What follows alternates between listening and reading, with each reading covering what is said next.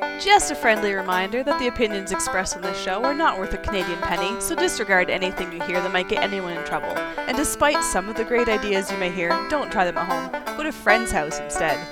It's time to get a gun. That's what I've been thinking. Well, I could afford one. And if I did just a little less drinking, time to put something between me and the sun. When the talking is over, it's time to get a gun. Welcome to Slamfire Radio, episode 505, recording live on Wednesday, May 3rd. I'm one of your hosts, Mo. And I'm Adriel, unmuted. I'm Kyle. And I'm Dave. Hello, gentlemen. Hello. Gentlemen. Wow. Gentlemen. Mo, I thought you'd been around here long enough to know. Yeah, anyway. I'm going to take that as being facetious. No, I meant it. We'll get into what we did with guns. We will start with Kyle this week. Well, as fitting for tonight's show, I went and shot Steel Challenge here locally on Saturday. They had 5 stages set up, and yeah, it's a good day. Got Buddy came out, shot his first competition period, so that was cool. And I opted to shoot limited with my STI, and then I took the Zev out and shot Carry Optics. So it was fun. I definitely got to spend more time shooting pistol, and I need to fix the front sight on my STI because it moves around quite a bit. It's actually loose. I don't know if it was going to show on camera, but you can. Yes, that shows on camera. That's like a 1/8 of an inch. That's bad. It doesn't help. So no, not all the issues, but it doesn't help.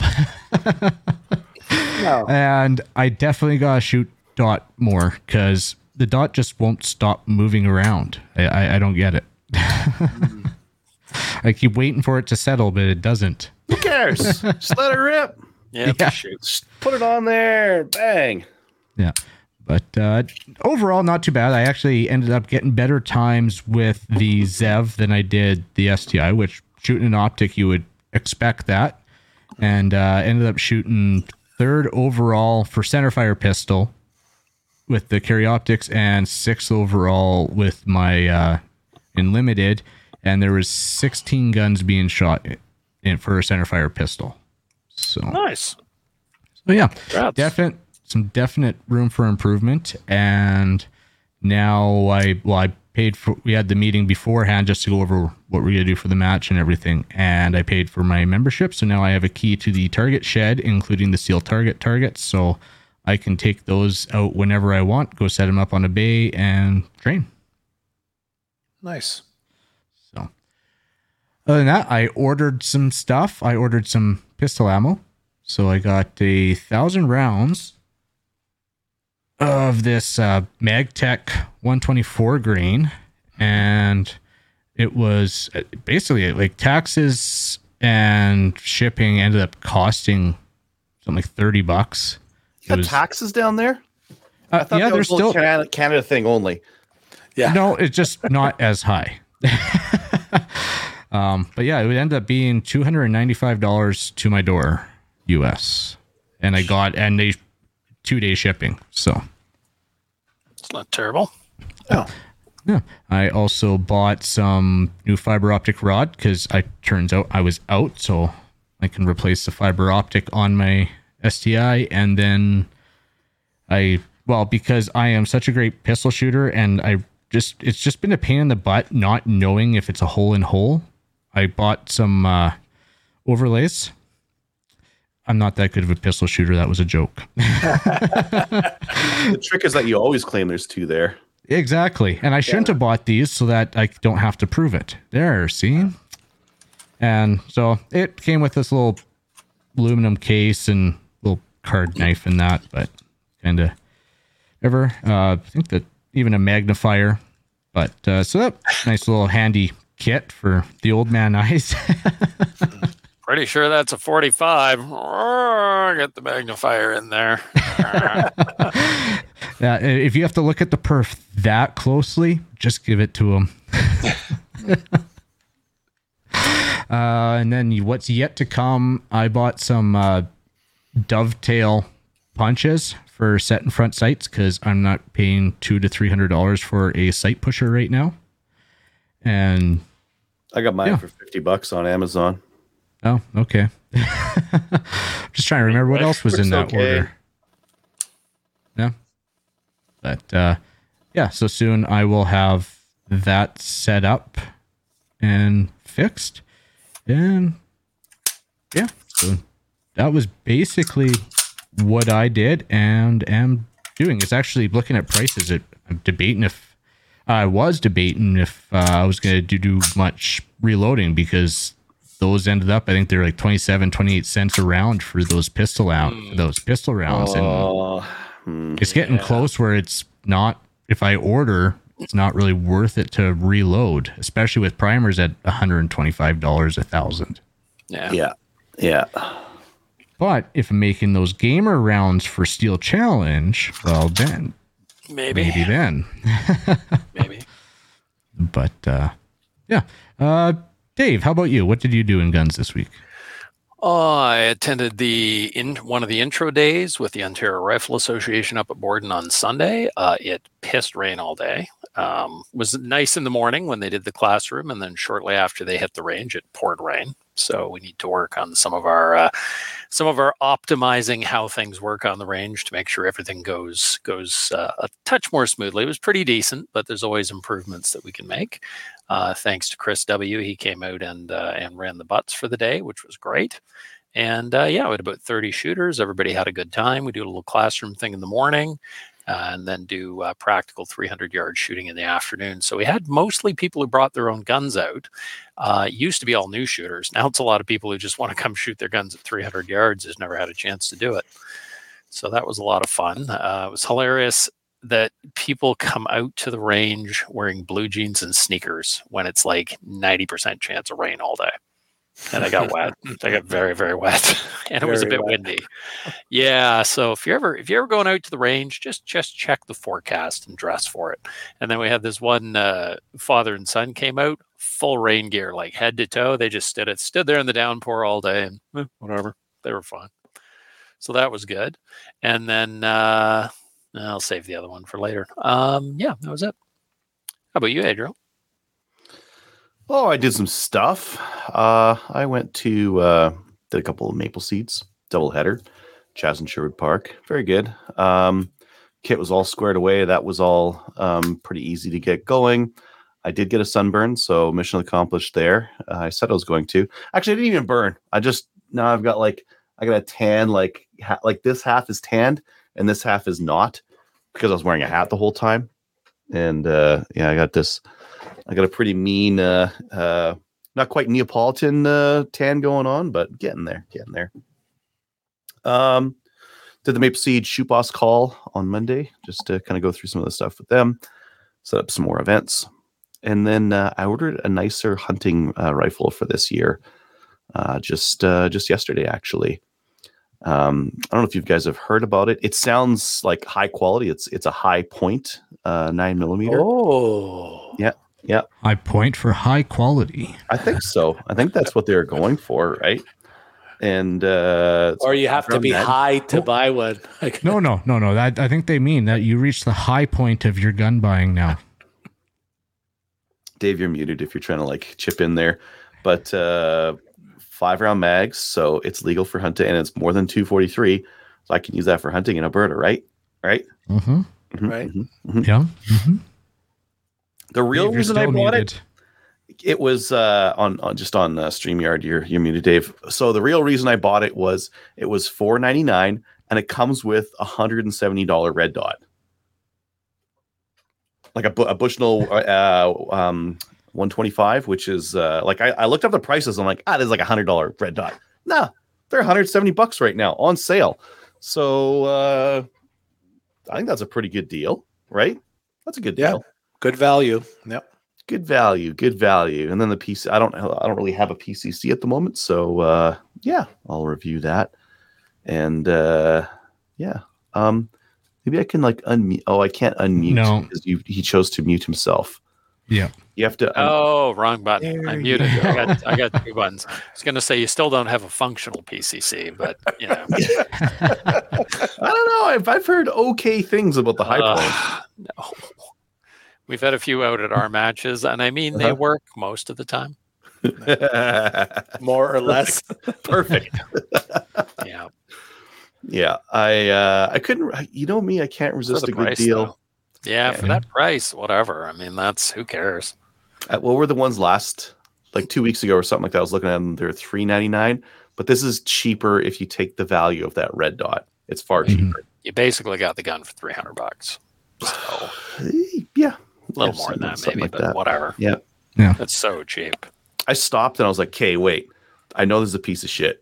What are my other options and what am I looking at right now?" And so I looked at the Ruger PC carbine and the sub 2000, that kind of thing. They're all like $850 or so. So, and that's $850 for the Ruger PC carbine. That's like the fold, like the take down version. It's not the cool one with the AR stuff on it. That one's like $1,100. So get yourself a nice BT for like $3,500 for a PCC. Yeah, no, $300. $300. For $300 for the gun, it's worth it, even if it is a piece of crap and is mostly reliable. Like just to have that as a fun. Yeah, and I'll sell it. I'll do some reviews on it and I'll sell it. That's what I should be doing with more of my guns. Actually, I should move some more of my inventory. I don't need all these things. I should sell some of them and buy some new stuff. That's not selling; it's rotating. Rotating inventory. Yeah, move the inventory. Yeah, keep it fresh. Yeah. Oh, I got some primers in. I don't know if I mentioned that. Those Ginex ones from Tenda. And then so that deal was at Tenda. And then I asked the guys, like, hey, does anyone want anything? And one of the guys piped in and said, like, small rifle primers. Nice. They're so cheap. Yeah. The 9mm is coming down in price, but the 223 is still pretty expensive. So it's still worth it to reload 223. Yeah. It's getting closer on 9mm for sure. I was finding some 223 for like 44 cents a round. Wow. Yeah. Wow. Okay. Well, then it's coming soon then. So don't reload a ton because the cheap ammo might be coming back our way soon. Might be. You know, it's a sad day when we look at 44 cents a round for 223 and go, wow, that's not bad. That was a pretty good deal. As if that's brass case, that's a pretty good deal in like 4 years ago. Yeah. And 223, I remember. Like every time there's been a rush on or a panic, 223 gets stupid expensive. So like 44 cents within the last even 10 years is still pretty good. Yeah. It is the most popular round in North America by far. Yeah, and that was PMC bronze. Oh, good stuff. Like, that's good local? stuff. I like. That's in the US. Yeah, that's actually same place I bought this pistol ammo from. Like they send us emails, and they got it on sale for $410 1,000, down from $429 for PMC, 55 grain full metal jacket. Wow. Nice. Okay. Good prices are coming to Canada soon. Then Bring it on. we finally saturated the American market. Yeah. Mo, what about you? What'd you do with guns this week? On Saturday, I went to an IPSC match at my local range, the Montreal one, CTM. I had been, I think, almost 2 months since I did an IPSC match, for which since I started, I think that was the longest period I have gone. It was interesting. The two guys that were match directors for it, William and Olivier, they always try to come up with something fun and different. So they had a larger caliber squad. And one of the guys, I didn't get to watch them shoot, but one of the guys was going to be shooting a 460. And there were a couple of Desert Eagles and some other stuff. And the first time I actually saw the 460 round, man, she's a big boy. And so Girthy. yeah, it's girthy. Yeah, Girthy, girthy, yes. yeah. Something that comes out of a handgun. So and I didn't. So like I said, I didn't get to see them shoot. And my friend Louis was standing outside when they did, and he told me it was very loud of the outside of the indoor range. So then what else happened there? Guy, who listens to our show, Guy, hello. He was shooting his revolver because he tends to do a lot of the matches with revolver, and I think it's the first time I saw somebody shoot revolver in an IPSC match. I mean, there's not many of them out there, right? So, and I was really impressed on how like quickly he reloads and stuff. It's pretty impressive to see him go. And then that was for myself. Like I said, I hadn't done it. I hadn't shot in almost 2 months, and there was definitely rust. And I'll admit it, I hadn't been dry fire practicing at all. I hadn't shot at all. I used the bull again in the classic division, the 1911, and I struggled with it. So I'm probably going to go back to production and shoot the Tanfoglio next. So I'll see for the next match. Then the next day was supposed to be ORPS in Stittsville. They were going to do the April and May courses of fire, but we got an email. I actually got the email while I was at the IPSC match that due to heavy rain and wind, they were going to cancel it and move it to another date. So unfortunately, I didn't have that on Sunday. I was looking forward to it. Then I ordered, CCFR was having a sale on their site, so I ordered these beautiful little mugs. Nice. Well, for my coffee and stuff. Yeah, your coffee. Yeah, coffees and your whiskey and oh yeah. Still coffee, even though it's got whiskey in it. Just saying. Exactly. And then last night, my friend Gabriel and I went to the Cornwall range to do a little rimfire practice, and it worked out nice. It was a rainy night, but we were shooting like the rifle section at Cornwall is covered, and so it didn't bother us, and we got to practice. And first time I've been there as a member. So, and I think it's the same for him.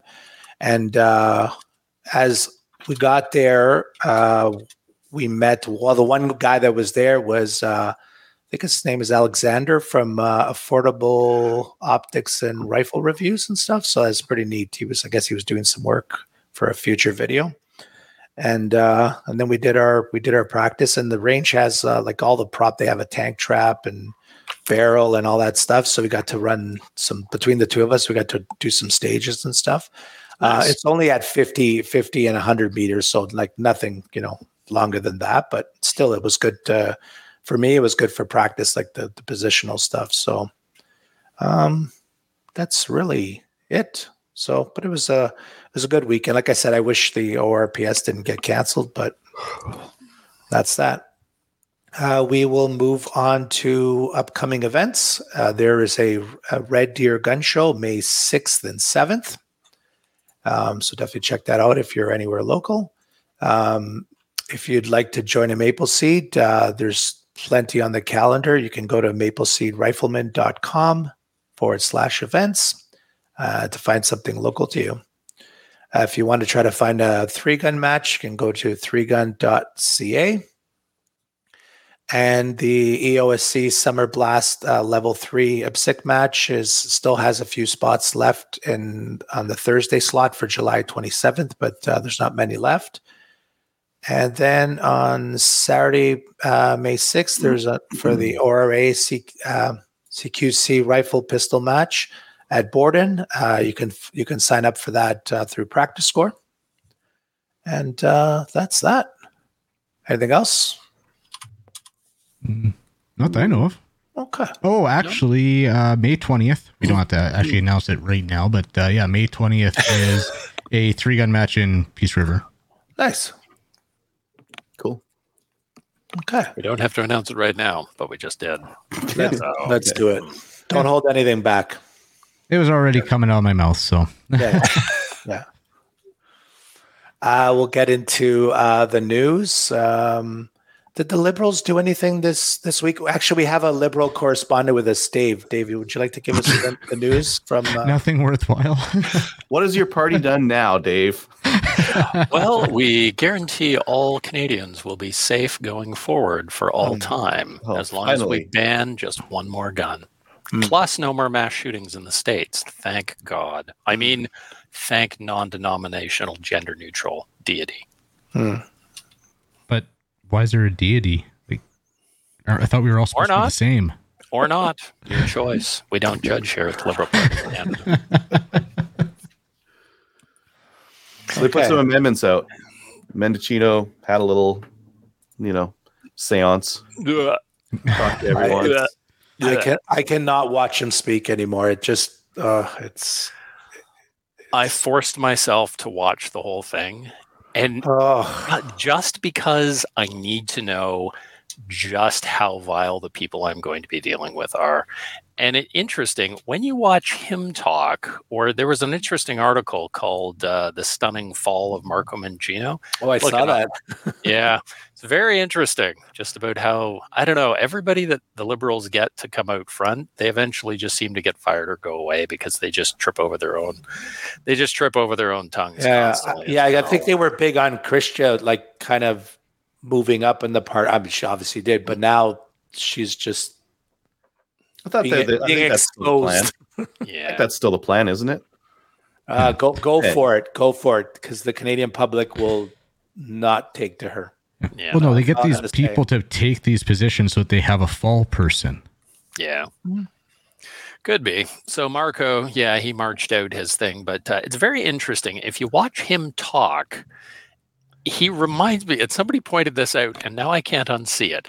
You know the point in Men in Black when the wife confronts the guy that the bug is using as a skin suit, and he pulls his skin behind his face, goes, "How about now?"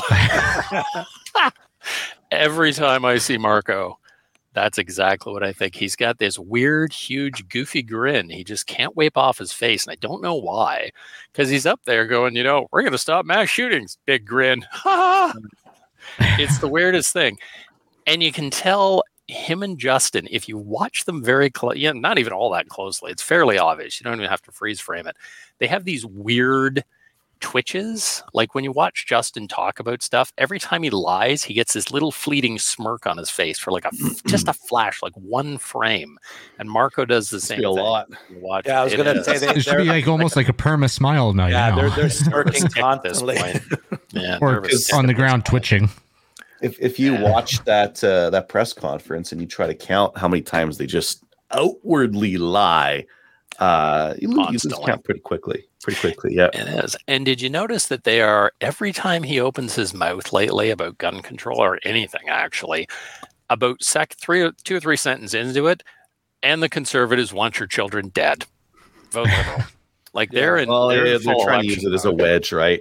Oh, absolutely. It's a patently obvious attempt at a wedge, and they are trying to ban the AR-15 assault-style weapons. I heard that one. That's a new one. Oh, style. Yes. Style, throwing the AR-15 on there, like they're AR-15 assault-style weapons. Oh yeah, all of them. Yeah. But what are we actually getting out of this case? So they said they're doing an amendment. The amendment's like, okay, they're going to use the commission's definition of an assault weapon, and they're going to ban all of them, which they just took them from the Liberals Party. So C21, yeah, it's semi-auto detachable mag that can take more than 5 rounds, and they're like, that's what we're putting in, and all magazines that are more than 5 will have to be chopped down so that they can never take more than 5. Never. Yeah. All long gun magazines, never mind. So rimfire. So, this is a rimfire. I'm just gonna go temporarily a rimfire 2 magazine. Do I gotta chop? Am I gonna have to chop this thing? How many 22 shorts does that hold? Lots. Like 20? I don't know. Lots. Am I gonna have to chop this down? Like, yes. We'll just go with yes. But that's the long and short. I'm actually glad they went with that definition on their magazines because, as you know, I'm an accelerationist, and I think that if they introduce a law that you have to chop tube magazines and chop your 303 magazine in half, I think it'll make left-leaning FUDs in areas that count, not like Alberta, but left-leaning FUDs maybe in the East vote against the Liberals. They might be like, oh, I don't like that. I'm going to vote the Conservatives this time. I think the Liberals have done something wrong. Good. And if that happens, fantastic. I will deal with the temporary discomfort of that nonsense if it awakens the left-leaning FUDs and makes them vote differently. That would be good. I know a lot of my hunting buddies were pretty, and a lot of them have 303s. A lot of them have 303 Enfields. So all of a sudden they're like, well, I'll just pin it. And I'm like, no. Never. No, that's going to be a good enough. Language. They changed the language. It's like, it's no longer a pinning because they say never again. It will never again hold it. So that's not a permanent modification. That's a permanent and irreversible. No, that's still reversible. Anything no mag bodies, no long mag bodies. Correct. It's going to change the mag body. Let's look at this positively now. So they put this through. It goes through. New government changes it. Now we have a boost in economy because everyone has to buy new magazines. True. Get that HST money rolling in. Yeah. Oh wait, everybody still has their old magazines. But they've been chopped. Have they? Come on. Have they? Because how do you enforce it? Who's gonna do that? Come on. Just like all those millions of Ruger BX mags that got handed in all of a sudden. Honestly, I've forgotten even what a rivet is at this point. That stings. That stings. What would you do to one of these? How would you make this? How would you chop the body of it so it can only ever hold 5 rounds? You throw the gun in a wood chipper. Yeah, you just have to get. I think safety. Well, when New Zealand did this, and they're like, "Well, how do we do these?" They're like, "Figure it out. Fuck you. It's not our problem. Not up to us to tell you how to do it. It's just do it. Fill it full of epoxy halfway, I guess, or you just single shot it. You have to modify the body. You can't just fill it or whatever. You have to modify the body so it can never hold it again. They don't think these things through, and that's one of the very interesting thing to me. Not just about gun control, but about like everything. Government they tend to make these grandiose statements and proclamations as thou shalt do the following things. Well, how are we going to do that? Oh, we didn't actually put any thought into that. No. We don't good at the time. The carelessness is pretty specific to gun control. I would say, like, look at the marijuana legalization. Like they thought pretty carefully about it. They let the provinces do whatever they wanted to for licensing and that kind of thing. And it rolled out differently in each province, but it was fine. And that was like a federal initiative. I think with gun control and gun owners specifically, they have so few gun owners that actually vote Liberal or NDP or make that a point of of how they vote, that they can freely like shit on gun owners. And it's a free dunk every time. Yeah. Because the left-leaning voters who are gun owners won't ever vote for their guns. They'll always vote for whatever other attributes that they choose to vote for the Liberals or NDP. Team Red, Team Orange. Yeah. So the other interesting thing in here is ban the sale or transfer of magazines capable of holding more than the legal number of bullets. Already illegal. But that's capable of, not actually modified to. So if you sell your magazine that's a 510 to Mo, you just sold an illegal magazine. That magazine needs to be chopped to 5, body and all. Probably illegal anyways to be in possession of it, but you can't even sell it. I would say they would probably just do that. Say if it's like, I don't know what they're going to do. I'm sure they'll pass this and then they'll have a regulation under it that actually lists it. Maybe they'll just list exactly what you have to do. I doubt it. Because otherwise you're just leaving it up to the cops. So you get arrested and the cops are like, yeah, that doesn't look permanent. See you in court. It's going to be like that. It's pretty much how it is now. Yeah, that's true. Yeah. What's the legal limit on a semi-auto shotgun tube, Dave? 5 rounds of what? 5 rounds of 3 5 rounds of 3.5. 8 Mhm. otherwise. Yeah. And that's the issue, right? I don't know what the rule is. Let the courts sort it out. It's the right way to do things. But it never goes to court. It'll be like the Butler Creek mag thing. Hasn't gone to court. They just drop it. No. Yeah. And I know of somebody who went into a police station with a pile of those mags and said, I would like you to arrest me for my illegal magazines. And the cops went, well, we're just going to take them. We're not going to charge you. And he said, well, then that's theft if you don't charge me. So they said, you need to go away and we don't want to see you back. Yeah, please. You were never here. Just move along. Yeah, they flatly Yeah. refused to charge him. And Good. he wanted to be charged so he could challenge it, and they would not do it. Okay. They put some ghost gun stuff in there as well, Yeah.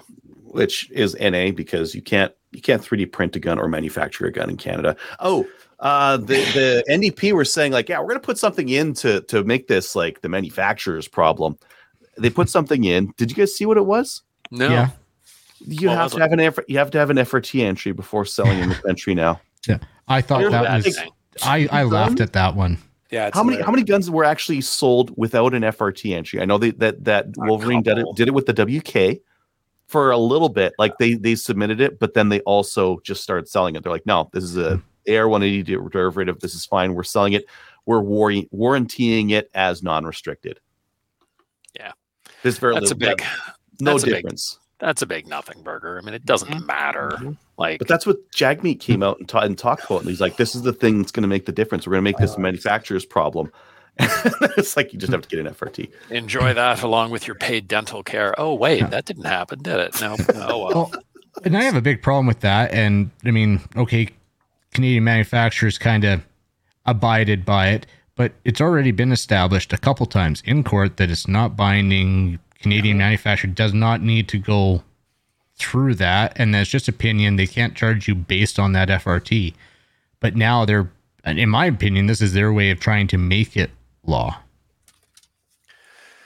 They should just make it law. They should stop like pussyfooting around with the idea. They should make the FRT a legal thing and make legislation around how things get added or removed to it.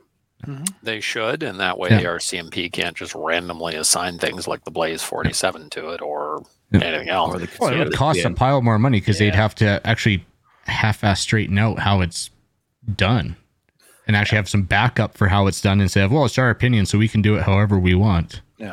don't need it if we've got the simplified classification system in that the And that's what we I actually, agree with that. Absolutely. That's what we actually need because this whole thing is bullshit. A gun is a gun. Is it a semi-auto or a full auto? What? Yeah. Barrel length? I don't even care about barrel length. Barrel length is retarded. Just make it overall length, and who cares? Actually, don't even just fuck Overall it's a length. gun, it's a gun. overall length would be fine. If you want to if you want to make them like short and they're restricted, then whatever. I like your paint. Is that paint job new? Have you shown us that with that paint job on it? I don't think I've seen it. Look at that. Is that paint or hydro dip? It's a hydro dip. Okay. Beautiful. Yeah, it's really freaking hideous. So Sean, that's why I wanted it when I saw it. So Sean H offered it to me, and now he wants it back, and he's not getting it back. So No. It's yours. yeah, it's horrible. I love it. Unbelievably ugly. So what else do we have? We've got the independent. I'm making air quotes because we know who's going on that committee. It's going to be Heidi. And an independent Canadian Firearms Advisory Committee. So they're back and they're going to provide advice to the Minister of Public Safety on pragmatic measers, pragmatic gun control. I think you're using that word, and that word doesn't mean what you think that word means. To reform Canada's firearms policy, laws, and regulation to ensure a modernized firearms regime that will keep Canadians safe and preserves access to firearms reasonable for hunting and sporting. Well, that would be in their opinion is reasonable. Yes. So, Yes. Yeah. Yeah. So that's We'll horseshit. pick the guns you can use. You're not allowed to just use anything. There's 1,900 models. 1,000 of them are RAM 700 variants, but I actually suggested to a friend of mine who was going on about this gun ban and that gun ban, and I said, well, how about if the government was just to say, here are the guns on the approved list, and those are the ones that you may buy. Like Remington 700, you are legally allowed to own that, and maybe a Winchester, maybe a Mossberg in there or something, and that's it. And that way you can just say all guns are illegal except for these ones. And he didn't like that idea. He thought that wasn't the best thing. I don't really He doesn't like that ARs idea, either. Yeah. No, right? Yeah. That's So, one random aside on that I've always found interesting, that technology is supposed to change for everything except firearms. Firearms are never supposed to change. They kind of done that, but not as far, because right now, gun ownership is illegal, except if you get this license. Yeah. Owning True. plates is illegal, except if you have this license in certain provinces. They've kind of done that without saying the specific model. Yeah. So maybe we'll talk about practicalities on this thing. So the semi-auto, they want to ban any semi-automatic firearm that takes detachable mag more than 5 rounds. So your WKs, your all sorts of stuff That has not yet been manufactured. that has not yet been manufactured. So it's only from this point going forward. But the committee can name ban anything, and they're expected to name ban anything they want to. They submit it to government then approves it, no sees it. So I think the Liberals are looking for like a scapegoat. Oh, the committee said this. Oh, the Mass Casualty Committee recommended we use this definition that we gave them. It's the same definition, but they recommended that definition, so therefore we're using it. And this advisory committee recommended that we ban the SKS. They did ask him like outright in the press conference. Yeah. Is the SKS banned? And he said no, but the advisory committee can recommend it again to ban. I watched somebody ask him about that. CBC guy, I think, actually asked him in an interview, why was the SKS on the chopping list? You absolutely had to ban it to keep the public safe. Mass murder, cops dead, blah, blah, blah. Why is it not banned right now? And he's like, well, people use it for hunting, but it's not appropriate because it's a weapon of war. And the guy's, it's a weapon of war from like 80 years ago. Well, that doesn't matter. It's still a weapon of war. And I'm like, well, and then the guy goes, how about the Enfield? And the guy's like, well, that's different. Different. Yeah. Same timeline, exact same timeline. Higher capacity mags. How is it different? And Marco, as usual, we are fully committed to public safety. Yeah, they go into the talking points. Yeah. Exactly. Yeah. Okay, we can move on. All around bad news. All around bad news. We'll move on to the next story. I'm not sure who put this one in. It says Vancouver Police Board questions why new school liaison officers need guns. This one is hilarious. So Vancouver, this was a member of the police board, a Rachel Roy. They were talking to a local inspector. They were talking about the new officers in school program they're going to get in Vancouver. And then this member of the police board starts going on about, sort of why are they armed? Are they armed? Yes, they're armed. They need their guns, blah, blah, blah. So this police board member says, well, why would the officer there not just dial 911 if there was a problem? Wonderful. I'm like, that's great because the cops are minutes away when seconds count. Duh, of course. Yeah. So the inspector said, well, it's the officer's duty to go interfere with it and deal with a problem if there is a problem, sort of, of a mass shooting or something, a mass killing, stabbing, whatever. Dial 911. I'm like, you're an idiot. Yeah. I think it's a great question for that. I mean, I'm glad they're at the schools, but press them like, okay, well, why can't we just call 911? Why do you have to post one? Or why does he need a gun? And no one else does because, It did make me laugh. And we actually had that here locally, I know, when they were talking about officers in school. And a lot of people were really upset that there would be guns present in the school. Oh. So somebody asked, well, if we dial 911, do the people who show up have guns? Are there then people in the school with guns then? Sometimes not. It depends. I guess. Anyway, well, there was LOL. There was a shooting in the U.S., mass shooting in Texas here recently, and I think I read it took 40 minutes for the cops to show up. No, they were kind of in the middle of nowhere, or maybe that was Saskatchewan I was thinking about. Well, you're thinking Uvalde. That's the one that got our pistols banned. That was like an hour response. Yeah, but they were there quickly. They just didn't do anything. Yeah. No, this latest one, it was just a really long time to respond because they were covering something like 700 square kilometers or something like that. Mm. I had that in our local area. I had to call the cops one night because I had an intruder and it took them half an hour to show up. And it turned out that on duty in Dufferin County that evening, and Dufferin County is big. I mean, it's big. There was one police officer on duty. Yeah. And they were at the other end of the county at the time. So, yeah. Believe it. It happens. Okay. Mhm. We'll get into new gun stuff brought to you by Bullseye North. Need a new boomstick? Bullseye North is Canada's shooting superstore and a proud supporter of the CCFR with a wide selection of guns and top trending gear for any shooter. Free shipping over $200. Some exclusions apply like ammo. Subscribe to their weekly newsletter to get first access to the hottest deals. Awesome. Let me present. Share Now presenting. window. That one. This guy over there. Ooh, there we go. Maybe I'll go a little bit wider. There, something like that. Bullseye North has magazines that are 15% off. So if you're looking to get Magpul, Mekgar, Ruger, Savage, or Canik mags, hand on over there. Oh, what do they got Shadow mags for? I do need some shadow mags. $39. PMags for 24. Nice. I don't need any, but I do need a couple Glock mags. what do they got? The Pick up. Shadow mags that are in 40 cal for. I'll look later. I don't have to show Joe. Then we have this very serious site from LaRue. It's the LaRue C Note. Have you guys seen this yet? No. Actually, I did see What the that. crap Yeah. is that? It looks like very expensive iron sights. Not very expensive. $100 for a single add-on, one Handgun? QD mount. Is it a handgun sight? Wow. Basically, yes, basically. It's for So- that massive suppressor that you put on there.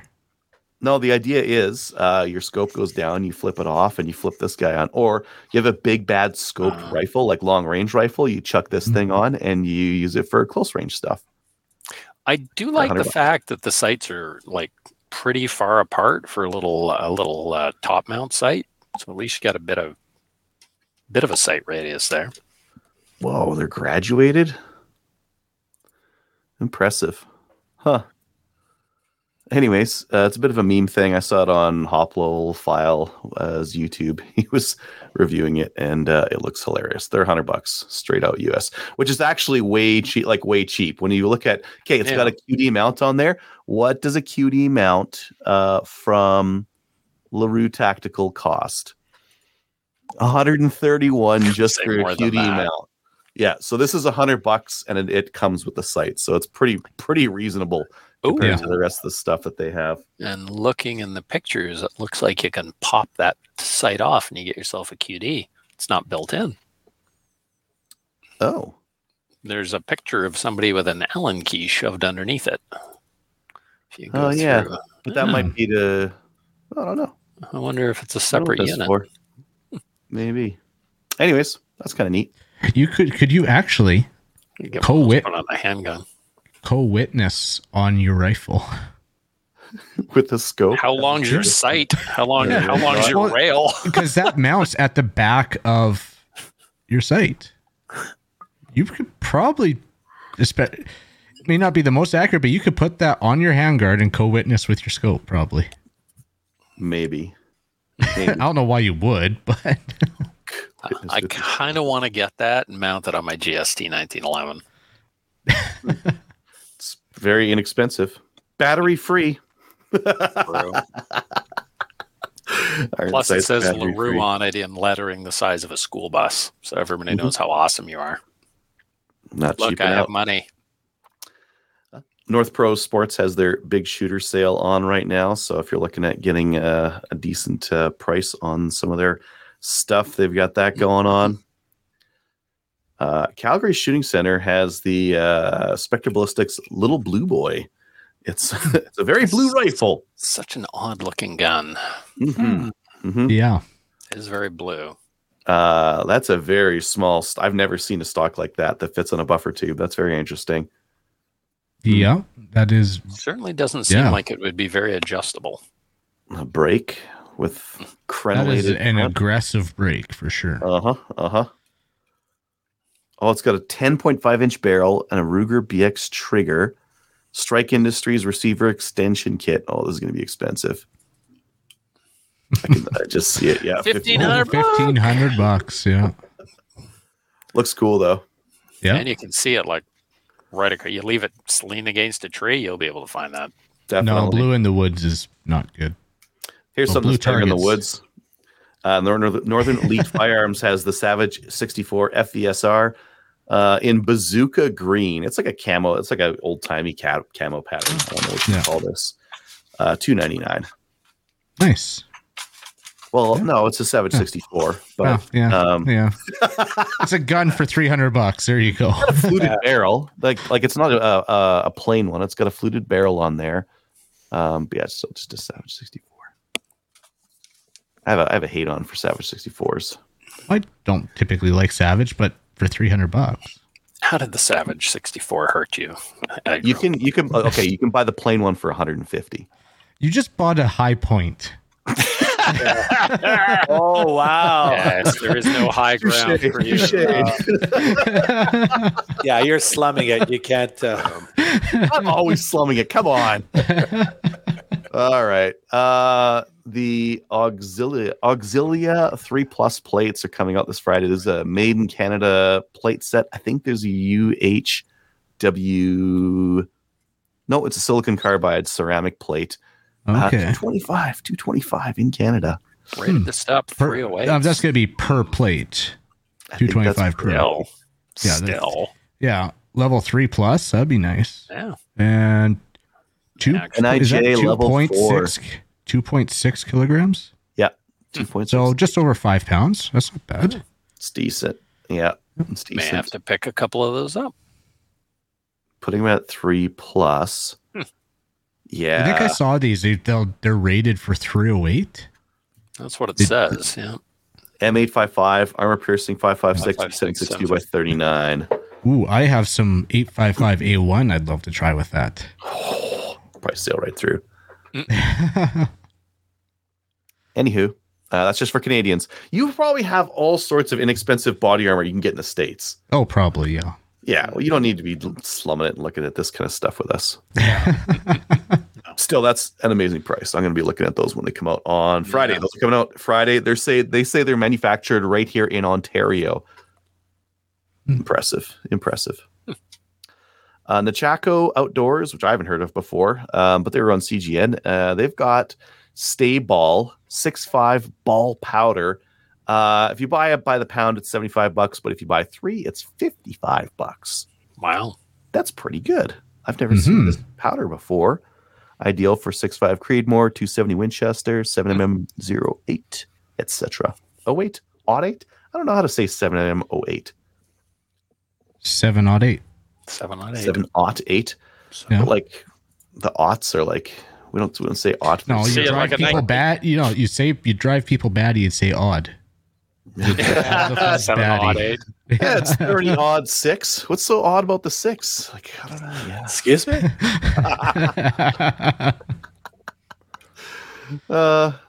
Someone added this.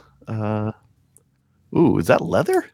Ooh. Oh, yeah. Check out what's in the case. So this isn't new gun stuff. This is a posting on CGN. Somebody's got an Ohio Ordnance M1918 BAR and 30-06. They made 200 of them. Whoa. And it comes with a couple mags, looks like in perfect condition, and it is available to you for the low price of $17,500. But I was gonna say that includes shipping. Oh, nice. Wow. Yeah, so you can get your Bonnie and Clyde. Include shipping. There you go. Yeah, that's a very nice piece. That's a cool. That is cool. Looks leather wrapped. Is that the last one? Like that's the last one, right? Yeah. Yep. Okay, and for tonight's main topic, we have Dan from CDTSA on to tell us everything about Steel Challenge. How you doing, Dan? Oh, doing good. Thanks for having me on. Just as a quick starter, why don't you give yourself an introduction, tell us how you got into it, what you do with Steel Challenge? Sure. So I was kind of late to the shooting game. I'd always kind of heard my dad's hunting stories growing up, you know, out with his brothers, out with his dad, rafting down Athabasca or whatever. And, you know, there were no guns in the house growing up. It just wasn't a thing. And, you know, eventually into my mid-20s, kind of like, you know what? I've heard all this. Let's just go to the range, Dad. Let's go try it out. And they put a CX4 in my hands at the time, which unfortunately is on the bad list. now. But so yeah, I got to shoot that a little bit. Absolutely loved it, and went out, bought a hunting rifle.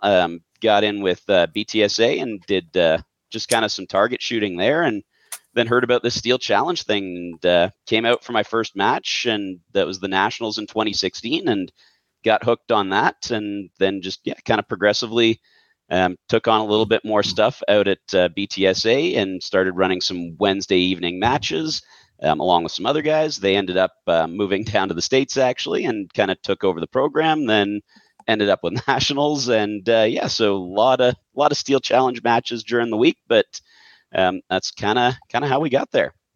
Wow. Nice. So some people may not know what Steel Challenge is. Can you give a just quick breakdown on what exactly Steel Challenge is? Sure thing. So Steel Challenge is a shooting sport. Some people know it as drag racing with a handgun. It's 8 standardized steel stages. They're the same everywhere that they're shot. So in those 8 different configurations, they are all steel targets. There will be one of the 5 designated as a stop plate. When you get the timer start, you're going to shoot all the targets that are not the stop plate in whatever order you find the fastest. Hit the stop plate, and your score is your time. If you miss any targets, you run past them, you hit the stop plate before you get them, that's going to have a 3-second penalty. And then on just about every stage other than one, your score is going to be the aggregate of your best 4 out of 5 attempts. On the one that requires some running, it's your best 3 out of 4 attempts. Okay. Awesome. And yeah, you said these were dedicated, they're pre-made stages, and just basically pick and pull. How many pre-made stages are there? So there's a total of 8 stages, kind of testing some different things. So for example, we've got one here that would be Smoke and Hope. So for the people on video, you can see that one. People online. So it's kind of a bunch of large rectangular targets between 7 and 14 yards with a round one in the middle. You shoot the rectangles on either side, shoot the round one last. But yeah, it's the same everywhere it's shot. It's kind of similar to the way like a USPSA classifier would be, where there are peak times, kind of like a golf course par, and then you measure and classify different types of firearms against everybody else in the world. When you show up to the World Shoot or a Nationals, it's all those same stages laid out exactly the same way. I like the fact that it's standard because you can actually, see the difference with yourself from match to match rather than just, competing with other people. I think that's really cool. For sure. Yeah. Being able to watch your progress over time, to kind of strive to get that next classification level up from, D to C, B, A, Master, Grandmaster. And even to measure yourself, they've got like a top 20 board for division worldwide. So, you might crack into that and have a chance to see where you measure up against some world champions. Practice scores made it really easy to see stuff from all over the place. With those new AMG commanders, I think one of your guests previous week had mentioned, the times are all tracked in there and they use them at the World Shoot. So you can actually go in and see how BJ Norris shot his 3rd string on outer limits. How fast was his draw? How fast did he get between the boxes? So there's some really cool information in there if you're a big data nerd. Wow. Yeah, that's taking it to a whole other level. For classifications, do you have it handy, like what someone should expect to be shooting on these stages for what classification? So that's going to kind of depend on the division that you're entered in. So divisions are the kind of the equipment that you're going to be running. Now, some is obviously easier to go faster on. Those are going to have lower peak times. So you have to shoot faster to have a higher classification. So in Steel Challenge, there are 13 different divisions. There's rimfire rifles, optics and irons. There's pistol caliber carbines, optics and irons, production guns, limited guns, single stack guns for your 1911s, carry optics, which would be like IPSC production optics, open, revolver, and rimfire pistol irons and optics. So depending on the stage, depending on the division, a pretty quick time is usually 2.5 seconds from a holstered handgun. Really quick time on a low ready gun might be in the 1.5 seconds for 5 targets. Wow. Yeah. I could imagine like shooting a 22 rifle at those. That would be fun.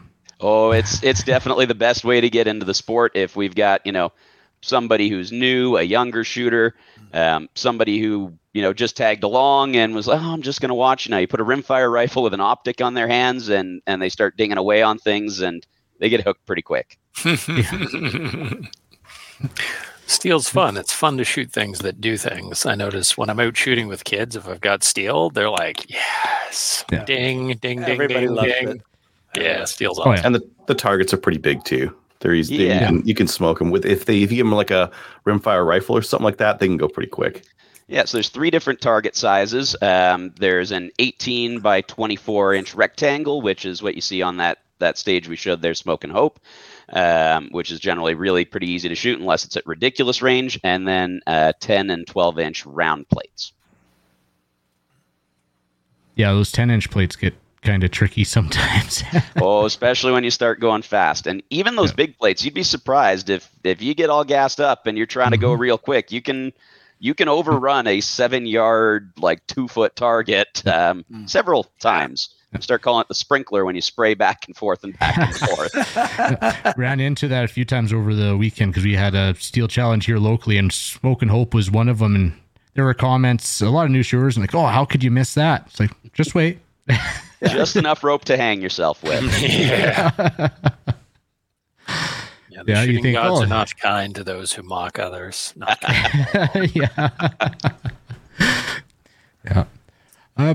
Cool. So, you said 13 divisions. So there's a division for basically pretty much any gun and every person out there.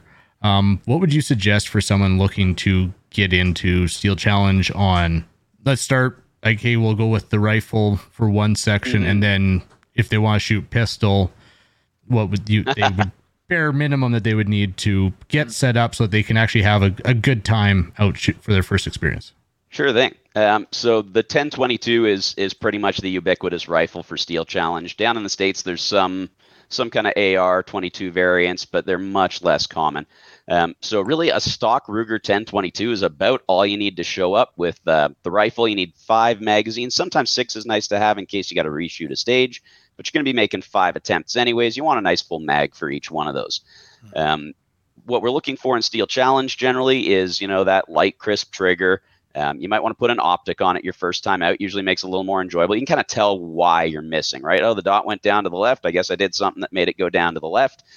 When you're staring at irons, sometimes, if your vision's out, your vision's in, it's not always as easy to tell. We want the gun to fit up. So a stock that's nice and adjustable, something like a Nox Axiom. They're pretty cheap. They're very light. They're adjustable. They got a small grip, which is great for ladies and kids, and you can bulk that up for the gentleman.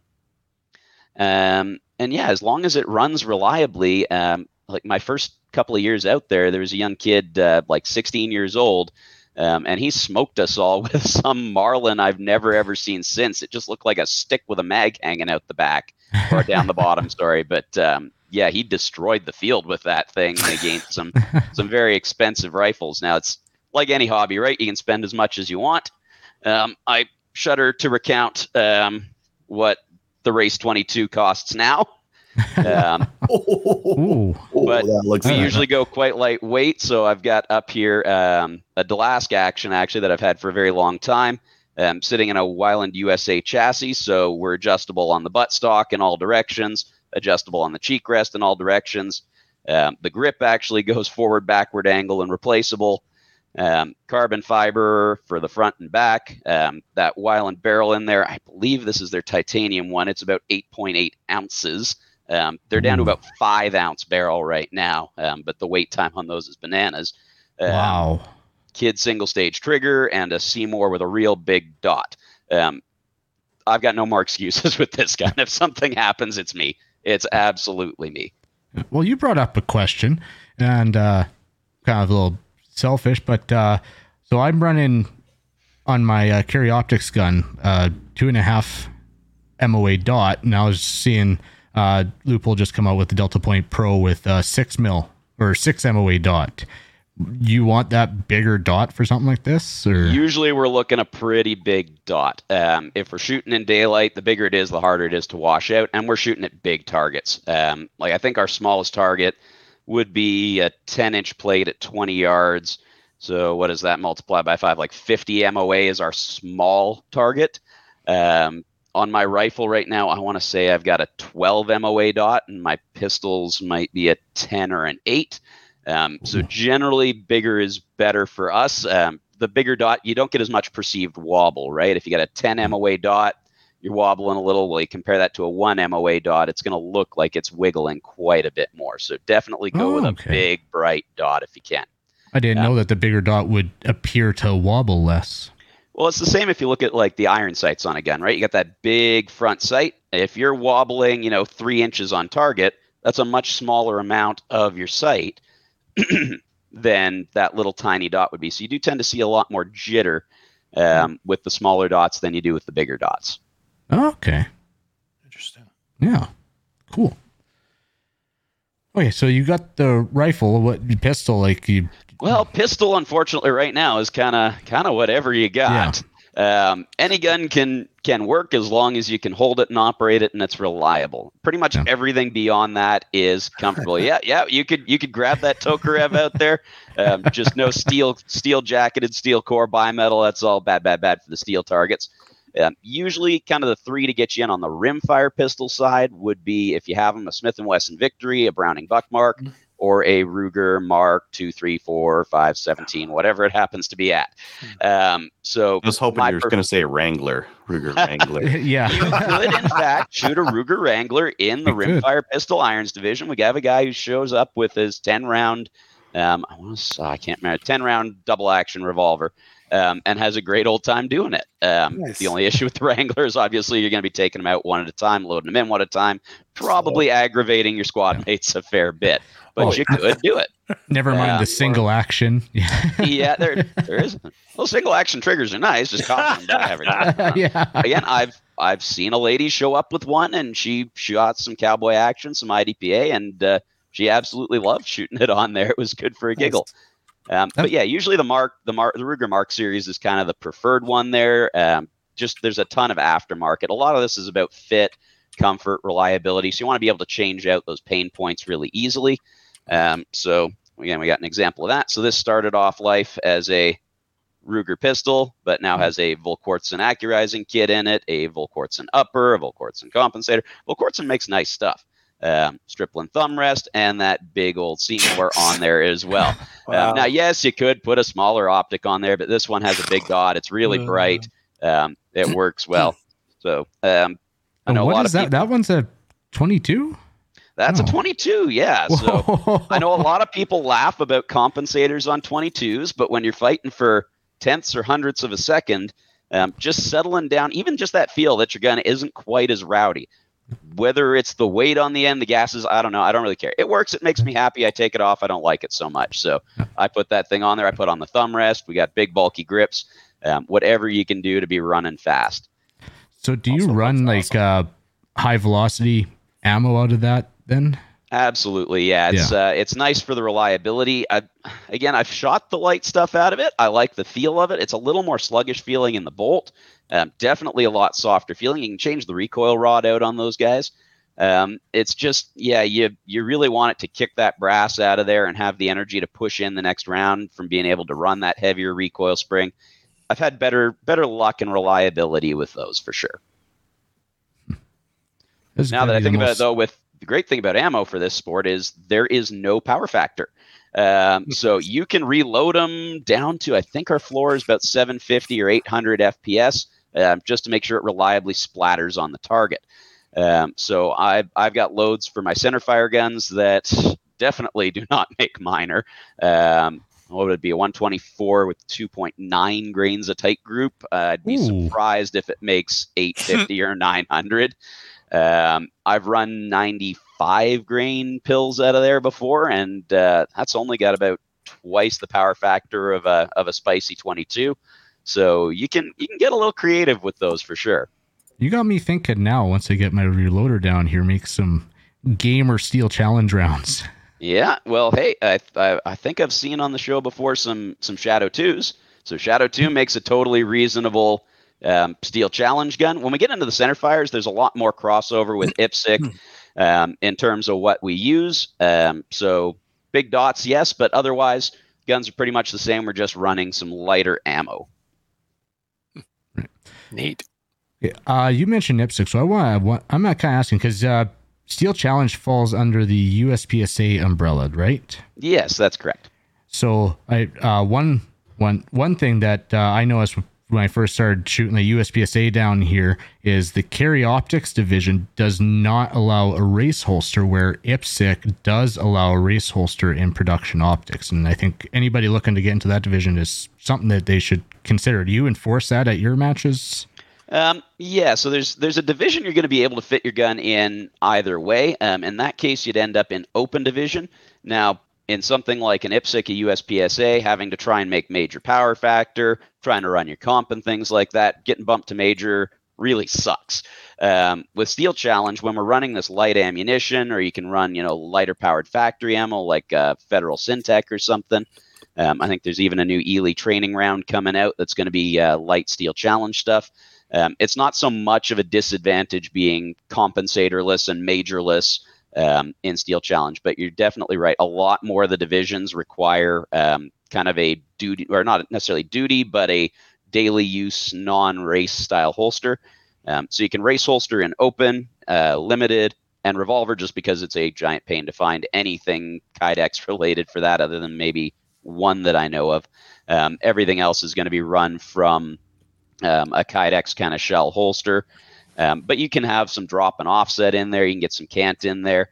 A lot of people in steel may even prefer it just because they can draw a little bit more aggressively on the gun and not be worried about bumping it out.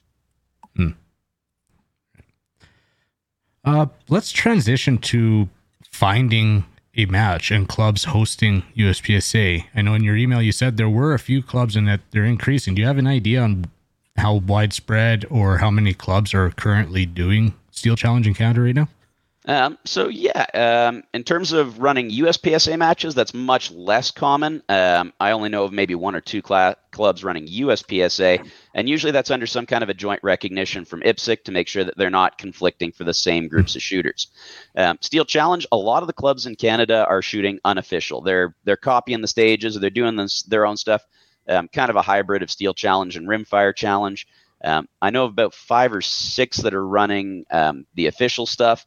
I think there's a club or two in Alberta that are starting to make their way there, as well as BTSA. I'd heard of a couple out in BC. I think it's Eagle Lake in Ontario. As far as I've got that updated, we're trying to keep track of that on our website at steelchallenge.ca. So if there's people out there who have a Steel Challenge club, please feel free to let us know. We'd love to get you guys on there. In terms of finding matches, Practice Score is kind of the go-to for most match stuff. So if you just go in there and look on the map section, you can see what's around you. Or you can try punching in Steel Challenge and see what comes up.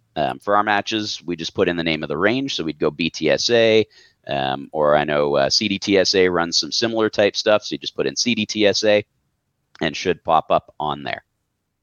Okay. Nice. Cool. What about if someone's at a club and they want to get involved in Steel Challenge, like the official Steel Challenge? Like you said, there's a bunch of people running Outlaw, but try and make it more official and sanctioned. Yeah, so if you're looking to go legit, it takes basically 10 people. You get a hold of USPSA, they send you a little form, and you need 10 USPSA shooters to sign up for it. Whether they might accept IPSC signatures, I'm not sure. You'd have to check. But a foreign USPSA membership is like $50 US. So you sign up for that, you get your access to the classification system. You're allowed to shoot at the higher level matches, so Canadian Nationals, any provincial championships that are held, and the World Shoot. And then they send you some magazines and stuff there. So you get your 10 signatures, you get that out, and then they get in touch to approve you. Now, to start it up at your club, obviously you're going to need some steel. So you got to figure out, are you trying to run just one stage, a whole bunch of stages? I did a little bit of price checking. There are some Canadian vendors out there that do carry Steel Challenge targets. Costs, I think it was about $3,500 to get kind of like any one stage, which I think was like 4 of one round, 5 of the other, and 4 of the rectangles with the bases and the caps that hold them up. It was about $9,000 for a full setup. Now, if you're charging, say, $20 a shooter, your costs are really only about a tenth of a can of paint per person, the occasional 2x4, and then the classifier fees that are paid to USPSA, which for a club match is $1 US per gun. You end up coming out making some reasonable money there, and based on some back and napkin stuff I did earlier today, you've paid it off before the end of kind of your second year competition when you're running a weekly match just kind of over the summer shooting season, and then it's revenue positive from there. A lot of clubs in the US, they use it as a revenue generator to support some of their other programs, but it's also just great to have lots of events available for shooters that are quick and easy to set up, quick and easy to tear down, and good for a wide variety of shooters and ages and abilities. Yeah. Well, I think it's a great idea for any club, like if they're looking to get into any kind of action shooting, be it IPSC, 3-gun, 2-gun, any of that.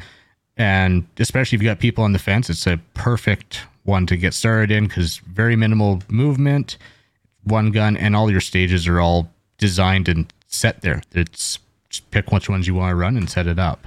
Yeah, for sure. And with the pistol situation right now, having access to PCCs like Ruger carbines and rimfire rifles like 10/22s, it's a way people can get into the shooting sports that may have been locked out by the recent changes there, so that they can still get in, they can still participate, and have fun doing it. Cool. You had given us a whole list of stuff. Have you covered anything, or you want to cover some more stuff on here? Well, it's just if we want to get into kind of any deep dives here. I've got a couple other divisions here. So for those who may have a revolver still sticking around, there is a place for you guys to come and play, optics or irons. 9mm revolvers are good to go as long as we're not dealing with a magnum load. You know what? If, heavens forbid, something happens to semi-autos, we have pistol chassis still available as far as I am aware. I'm not sure if that's on the hush-hush right now. But if you've got something like one of those Micro Ronis or the Kydon, you could bring that out as well. So really kind of whatever you got hanging around. We don't have a place, unfortunately, for centerfire, bottleneck rifle, or shotgun. But pretty much anything else people have around is good to go there. Shotgun would be fun. That would be wild for shotgun. At one point in time, it was a provisional division, I believe. But what they were finding is that heavy mass of lead shot coming down on those targets just carried so much energy, it was mushrooming the targets. So it does cause a little bit of wear on the targets that way, which I think is why it went goodbye. If you are starting up a club somewhere, I would recommend getting some kind of target that's reversible. That way, as it starts to wear on one side, you can flip it over. Any mushrooming kind of evens itself out there from those hits on the edge. And it hopefully lasts a little bit longer for people. Yeah. And there's tons of stuff out there on YouTube for people looking to get into it. A lot of recording came out of the World Championships just this last weekend. For those who have never seen it, some of these times get crazy fast. The match winner there for the overall was 53.35 seconds, which is for 131 scoring shots, or 135 scoring shots. I worked it out somewhere here based on last year's, which was like 53.97. That's a 20.6 hit factor sustained over 31 runs. Wow. So it's it gets going pretty quick. Yes, and including 31 draws. Now that would have been a young man, I believe, who's shooting rimfire rifle irons. This really is actually it's a sport that in the U.S. is dominated by kids in the low ready division. I went to Worlds a few years ago. I got spanked by like a 13-year-old girl who was probably no taller than her rifle was, badly, embarrassingly badly. So it's just that hand-eye coordination, that fearlessness, not counting the dollar value of the ammo you're sending down range, certainly makes it easy to go fast. And then as they grow up, they tend to move into the center fire divisions and keep causing grief for all the rest of us in rimfire as well. So yeah, buckets of ammo is kind of the way to go for Steel Challenge. Rimfire is a great way to get into it just because of the low cost. You can train a lot without getting worn out. You can train a lot without burning too bad of a hole in your credit card. And a lot of the skills are really transferable. I did find that, I started shooting centerfire with the CZ and it just was not doing great. And I went over to rimfire and I found a lot of bad habits dropped away, came back to it and jumped from C class to M class pretty much immediately, which is a great feeling that training time wasn't wasted. Yeah, for sure. That's awesome. I was just looking at my times from the weekend, and we only did 5 stages and like 105 and 115 seconds. So holy cow! Oh yeah, well, the guy who I can't remember which division it was, BJ Norris, but he shot 86 seconds from a holstered handgun. And I think it might have been iron sighted as well. I think he was shooting limited with a Glock or something crazy. There are some crazy shooters in Steel Challenge with it being the same everywhere. You build a lot of muscle memory. You optimize a lot of things. You can practice that stage over and over and over again. Well, and like half your time is in your draw. Getting a really good, fast, repeatable draw is pretty essential. And I peaked at some of those times, and his draw time for Smoking Hope, the one with the big targets, was under 0.7 seconds from a surrender draw consistently. Whoa! I can barely get my rimfire pistol up in that time. Wow! Yeah, some crazy stuff, really pushing the boundary of what's possible there. Just because it's so repeatable. Now, some people don't like the fact that Steel Challenge is the same 8 things every time, but there's a level 1 exception in there. You're running a club match. As long as you've got 2 of the official classifier stages, you can build any other safe stages that you want to add in there. If you want to, I don't know, I've been kicking around one of, hey, maybe I take some leg-looking round targets and some square ones for a body because we shoot at BTSA. Maybe we make the white buffalo or something, and we shoot that as one. And now, obviously, you wouldn't have a peak time to compare to, but you get to have fun shooting against all your buddies on something that maybe you haven't seen before to keep it fresh. Well, that is cool that when you put on a sanction, that you only need, you said 2? Yeah, for a level 1 club match, you got to shoot at least 2 of the official stages. But as you get to the higher levels, like a provincials or a nationals or a world, then it's expected that you're using the formal stages. Right. Yeah. I don't mind that they're the same. It just because you're always trying to improve your shooting. And for setup, boy, that would be easy. Just tell the guys, setup, you're going to do Smoking Hope. You need to go over and do this one. They know what they're supposed to do. There's measurements. They can just go. There's not. Well, somebody before I took this thing over actually took a bunch of ropes and did all the different splits and angles off of them, and you just pull out the rope, 90-degree everything, drop them down. We've actually started just putting out some survey whiskers for where each one goes, so that if someone doesn't have access to the matchbox, you just come out, you got the setup diagram, plonk it on all the survey whiskers, and you're good to go. Nice. Very easy. Yeah. I like that it's the same, because, I mean, if every competition was like that, maybe not, but because I do like the change, like, and not knowing what you're going to get when you go to a match. But for some reason, like, Steel Challenge, I like that it's repeatable and you can practice that. Like, it's a speed shoot, so it's all on your gun manipulation. Oh, absolutely. You'd be a baller at your draw and at your transitions. Yeah. Oh, for sure. Every shot's a transition. There's no double shots on the target. So, if you got a plastic gun, there shouldn't be, exactly. That's the dirtiest words in Steel Challenges. Hey, nice reload. That's a great reload. Yeah, anytime you need more than 5 shots, you're giving up some time. But like plastic guns aren't at a really big disadvantage there because you don't need to settle on that second shot. You're already moving to the next target. But yeah, some of those times between targets, like 13, 14 hundredths between some of the close ones. I can't split that fast, but somehow I can transition pretty quick. So it's it's interesting some of the skills that come out of it for sure. Yeah. Mike's asking, how FUD friendly is Steel Challenge? Well, we've seen Grandpa's standard issue 1911 come out. You can shoot the big 45 on them if you want, as long as there's no weirdness in the ammo. Yeah, it's pretty good for everybody here. We've had shooters come out, in their early teens or maybe even a little younger if they grew up in a shooting family. We've had people who have stood at the line in a walker. We've got guys who mostly hunt. We've got guys that do a lot of IPSC and ladies, and people from all walks of life. There's doctors, there's teachers, there's tradesmen, there's one gentleman who owns a jewelry and gunsmithing business. So tons of different people. It's really open to everybody. That's awesome. That's the way shooting sports should be. Absolutely. Yeah.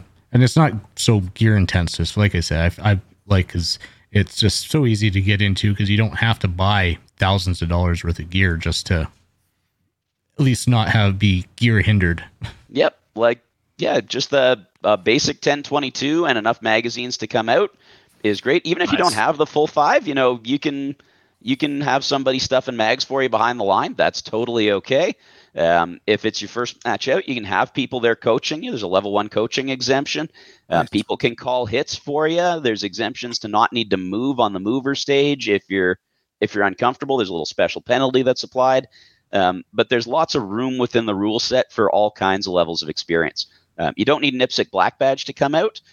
You will probably find there are some differences between clubs and what they'll allow. For us, we get you to come in and at the beginning of the match, you'll go aside with the range master. We'll make sure your draw is safe if you're shooting center fire. And if something looks sketchy, we'll give you a little bit of feedback. But for that match, you can shoot just like one of the rimfire shooters would. So you point at the cone. We just we don't submit that for score. We still pay for it, but we blank out the number if you have one. And you can just shoot that gun from low ready so that you can have a successful first match. Nice. Yes. Mike's saying he asked that about the FUDs because getting things going at some ranges is impossible just about. And yeah, so it's a fairly well-established sport with a really safe track record and a really clear rule set. So should hopefully be fairly friendly there. Again, you are dealing with something that is technically an action shooting sport. So if your club is, usually just bullseye, it may be a bit of a change. But it is certainly very safe. One thing we have heard of in some places is some of the chief firearms officers have been a little iffy about steels that don't have shrouds over them. Out here in Alberta, we don't have to shroud our steel. But the way we did that is we actually did some testing that we submitted to the CFO's office. So if your club, or if somebody wants to take the bull by the horns in there, I don't know, looking at you again, Nova Scotia, but what we did or had some guys do is on one of the winter days, they went out and they shot them and they could see where the spall was actually landing in the snow. And it was making a very clear pattern just straight across from where the steels were. The other thing they did is they took a wall with a port in it and they covered that around in paper. And then they would shoot the target a bunch of times through there to show that there was nothing that was coming back with enough energy to go through that paper. So yeah, you will get the occasional bit kicking off of a hook or something like that. It does happen. That's why we got to wear the shooting glasses and we want to wear the hat and, keep things on the neckline tucked in. But it's really safe. It's really accessible. The gear can pay itself off in a fairly short period of time. So hopefully if there are people out there looking to get started up, then we can get some more ranges on board. If you need some help, you can always reach out, and we got match manuals and things that we're happy to send out as templates, and to help connect people with the other people they may need for some advice or some direction. And then those steel targets, you can turn around and use those for IPSC matches and 3-gun matches. I have seen a lot of our Steel Challenge 18x24s become hardcover at IPSC matches for sure. Yeah, no, like using them at that can be like the tip of the spear for action shooting at a club is start with Steel Challenge. It's all set. It's very rules based, and then start using those targets for other stuff too. Absolutely. If you got them, use them. Nice. Mm-hmm. Got to get that money back. Yeah. It's pretty quick. Those targets last a long time. Yeah. Anyone else have any questions? No? What's All the right. big match at BTSA this year? So for the last 6 or 7 years, BTSA has been hosting the Canadian National Steel Challenge Championship. So that match has gone from kind of like a half day, 40 shooters. I want to say we were up to about 130 guns last year, hoping for 160 this year. Terrific. Vortex has been really good to us the last few years. There's some big optics on there, some 50% off everything prizes. So we're trying to get the prize table stocked right now, but we've had some lovely people step up. So there's going to be some grips from Locke and some stuff from Forge and Facet, the guys that are jewelers and gunsmiths. And I know I'm forgetting one, and it's killing me right now. Who is our third who is signed up? I'm going to have to go to the list here. I do not want to forget this. Gotta support your sponsors, right? Tandem Cross. Tandem Cross is sending us up some stuff as well. Cool. Nice. Yeah, we've they've got had some a- really cool stuff for the GSG 1911 22s, and for of course for 1022s as well. And they got some Ruger pistol parts now, and some nice range bags. So yeah, we've had some great response from some sponsors. Still looking to get a couple more online to fill out that prize table. We like every person to come who comes out to be able to walk away with a little something. Last few years we've done everything just on random draw when you arrive. Hey, here's your number. Great. Here's your prize pack. And then you got that stuff with you at the match. We haven't done placement based for a number of years. Just to make sure that everybody's got kind of an equal shot at it. There's a pretty wide disparity of skill in our sport right now, especially as, there's only a couple of ranges in Alberta running it right now. It can be a little hard to get your hands on the steel. So the people that are able to practice, obviously, have progressed very quickly. People whose time and range access don't allow takes a little bit more. But the nice thing is the competitions are split out by category. So if you're a junior, you're competing against the other juniors, or a lady, or a senior or a super senior, as well as the people with a similar classification. So it's not, a junior C-class pistol shooter shooting against the national champion. You can compare your scores, but the awards are recognized by category and division. Cool. You're muted, Dave. Oops. I like random prizes as well because some people tend to not be too nice when there's a lot of money on the line, and it's people just tend to be a little more sportsman-like when it's just random luck of the draw and you get your little medal. Yeah, it's certainly a sport that's got, I've always kind of likened it a little bit to the way you see curling in the Olympics, right? Like you call your own errors. People are pretty honest about what it is. Yeah, if you thought you hit a target and the RO disagrees, we're just going to go and have a look at it. We don't have to get into a big thing about it. And it's a family-friendly environment. It's not, nobody's winning a car here. So somebody might randomly get a gun, which is great. In fact, the last time we had a gun to give away, I think that was from Browning Winchester. They had one of those Wildcat rifles, and fortunately, it was a youth shooter who won it, and was just absolutely over the moon. And that little thing's run great since then. Nice, awesome, Fabulous. So you can nationals. That's on Practice Score, obviously. Yeah, it's going to be it's on Practice Score now. It's tail end of July, I believe. I always get my numbers mixed up month to month here. It's the 22nd and 23rd of July. You do have to be a Steel Challenge or USPSA member. It's a joint membership. You can find that online at scsa.org/join. And then hopefully we'll send you home with a prize that's worth at least as much as you paid for the membership there. Nice. And then, out to BTSA, we're running, it's a half day format. So you'd shoot all 8 stages in the morning. And then if you have other entries you want to make, there's no limit on the number that you can make other than the number of sessions available. So there's 8 in the general. You could shoot 2 in morning, 2 in afternoon, Saturday and Sunday. And if you really wanted to get some more in, we can probably get some people in on staff day as well. Shooting all 13 is a little bit exhausting. But hey, if you're game for it, we can find a way to slot you in for that. Nice. Awesome. Well, thank you, Dan, for coming on and telling us pretty much everything about Steel Challenge and how to get into it, how to get a club into it. I think we should see some more around Canada. Oh, that would make me very happy. If anybody needs a hand getting something set up, feel free to reach out. You find us on Practice Score. There's a contact email on there, and we'd be happy to help you guys get something set up. Fantastic. Awesome. All right. Thanks, Dan. Thank you very much. Thanks, Dan. Thanks, Dan. Thanks again to Dan for coming on to talk to us about Steel Challenge. If you have a match near you, definitely get out and give it a try because it sounds like a lot of fun. And we have some letters which I can take care of. First one's, hey guys, what's your take on used gun prices in Canada? I've been watching CGN and gun posts regularly and constantly see used guns posted for almost the same price as new. Are people actually paying these prices for used guns, or are there better places to look for used guns? Thanks for your input, Jonathan.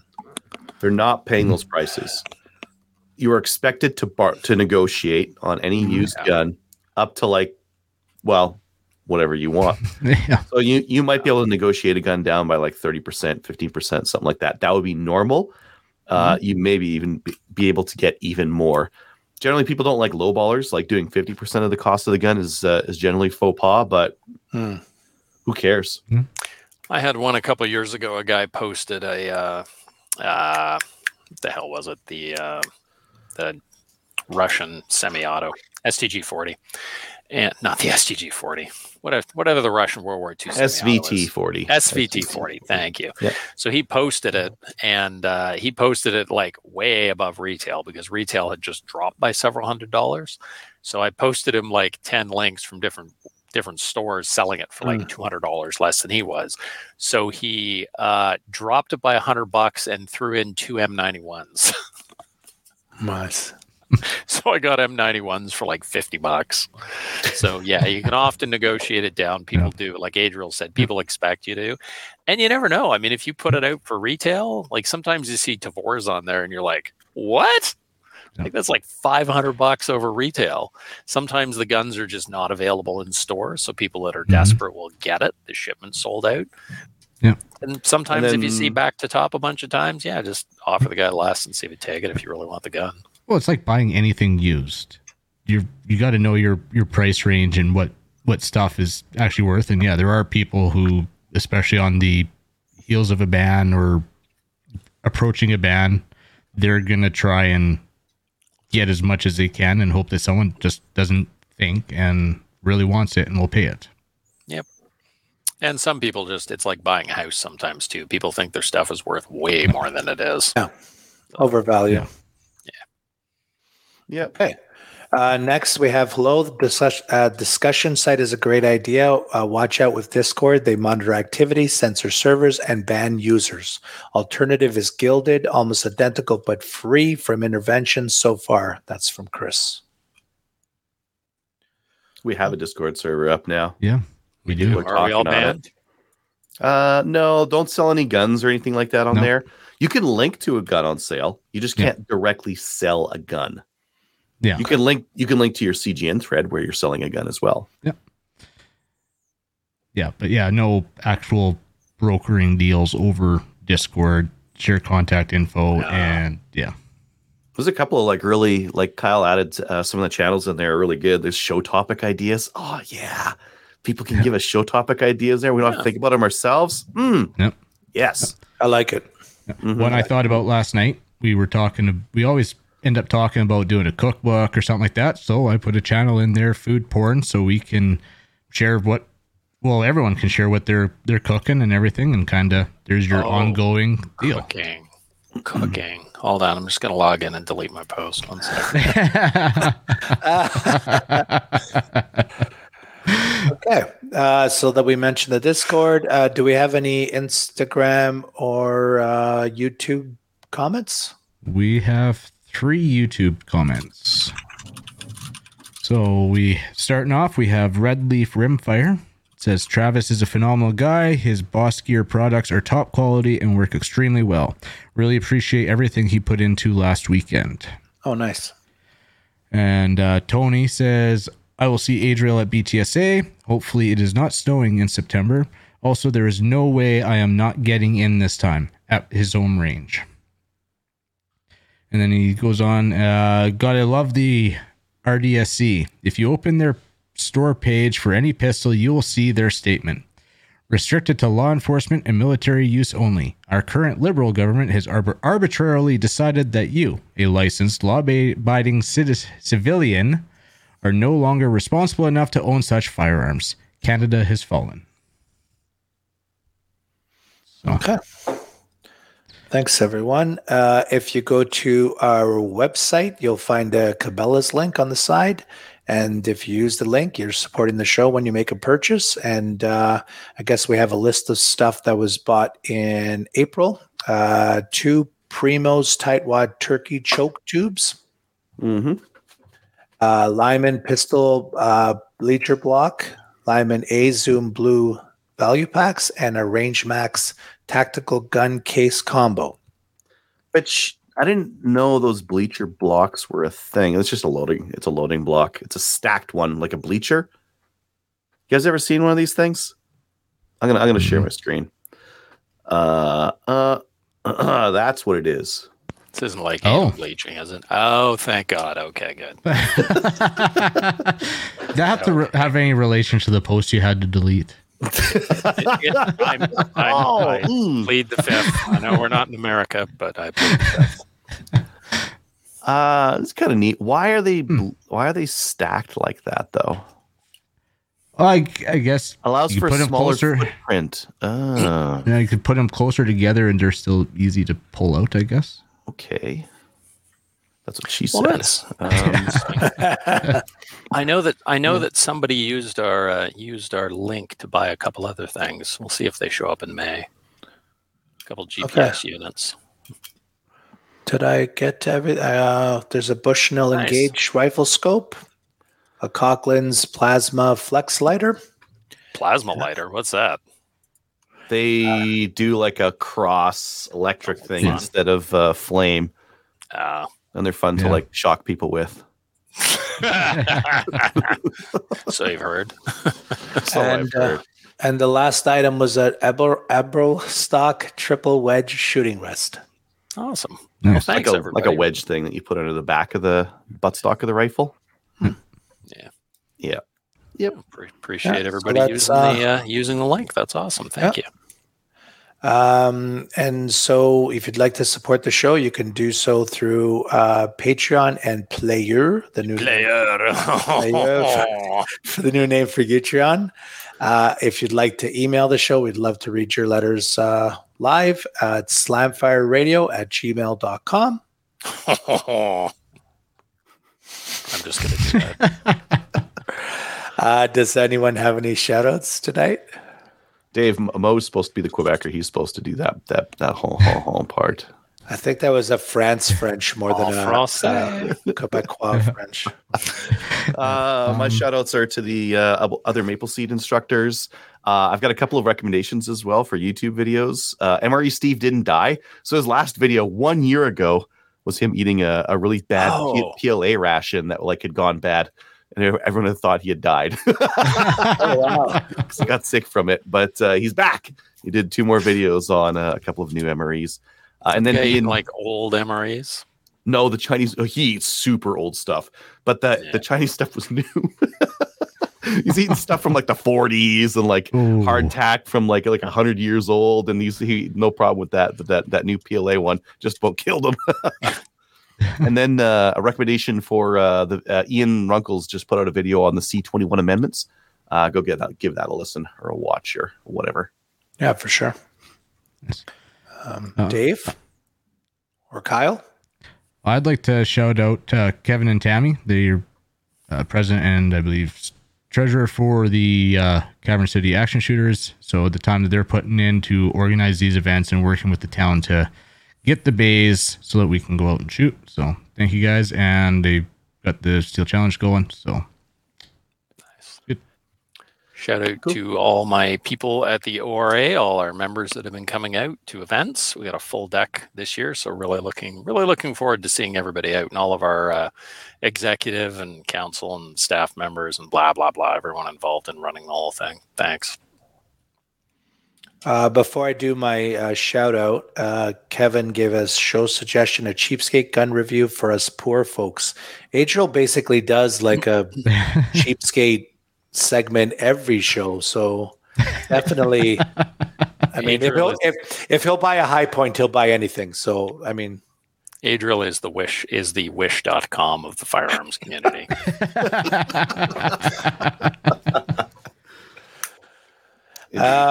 My shout out is pretty general. Just all the people involved in the shooting sports, like setting them up and encouraging others, like our guest tonight, Dan. I think it's like really important that people get out there and have fun shooting. So Absolutely. And one thing I would say about cheap guns is buy the best gun you can afford. And then put the best optic on it you can afford, because you will never regret buying. Actually, that goes with anything. Same with tools, same with cars, same with anything. Buy the best that you can, because you will never regret. Well, you regret it once, but you won't regret it later down the road. So buy the best stuff you can. You'll regret it less than if you didn't buy it and you need it. Yeah. I think when it comes to optics, I'm in like 100% agreement. When it comes to guns, there are a couple of cheap guns. That's Savage Axis over here that I paid $299 for, or whatever, on rebate.